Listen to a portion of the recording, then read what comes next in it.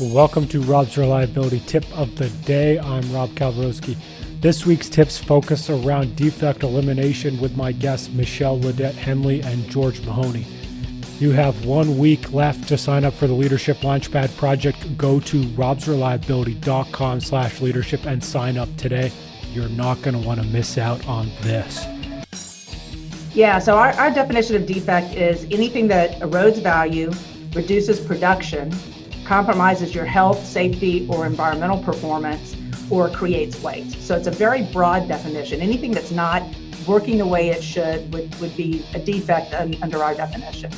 And I would include in this defects that are in the equipment, but also defects that are in our processes and our practices as well. So it doesn't have to just be an equipment defect. If we aren't hiring the right people, not hiring people with appropriate skills, then we have a defect in our hiring process.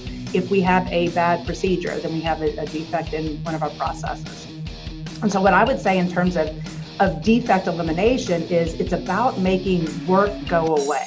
And I contrast that with defect removal, which is just finding a defect and taking it out of the system. With defect elimination, it's taking it out in a way where it doesn't keep coming back. It's not having the Band-Aid approach of let's just get through the day and make this run.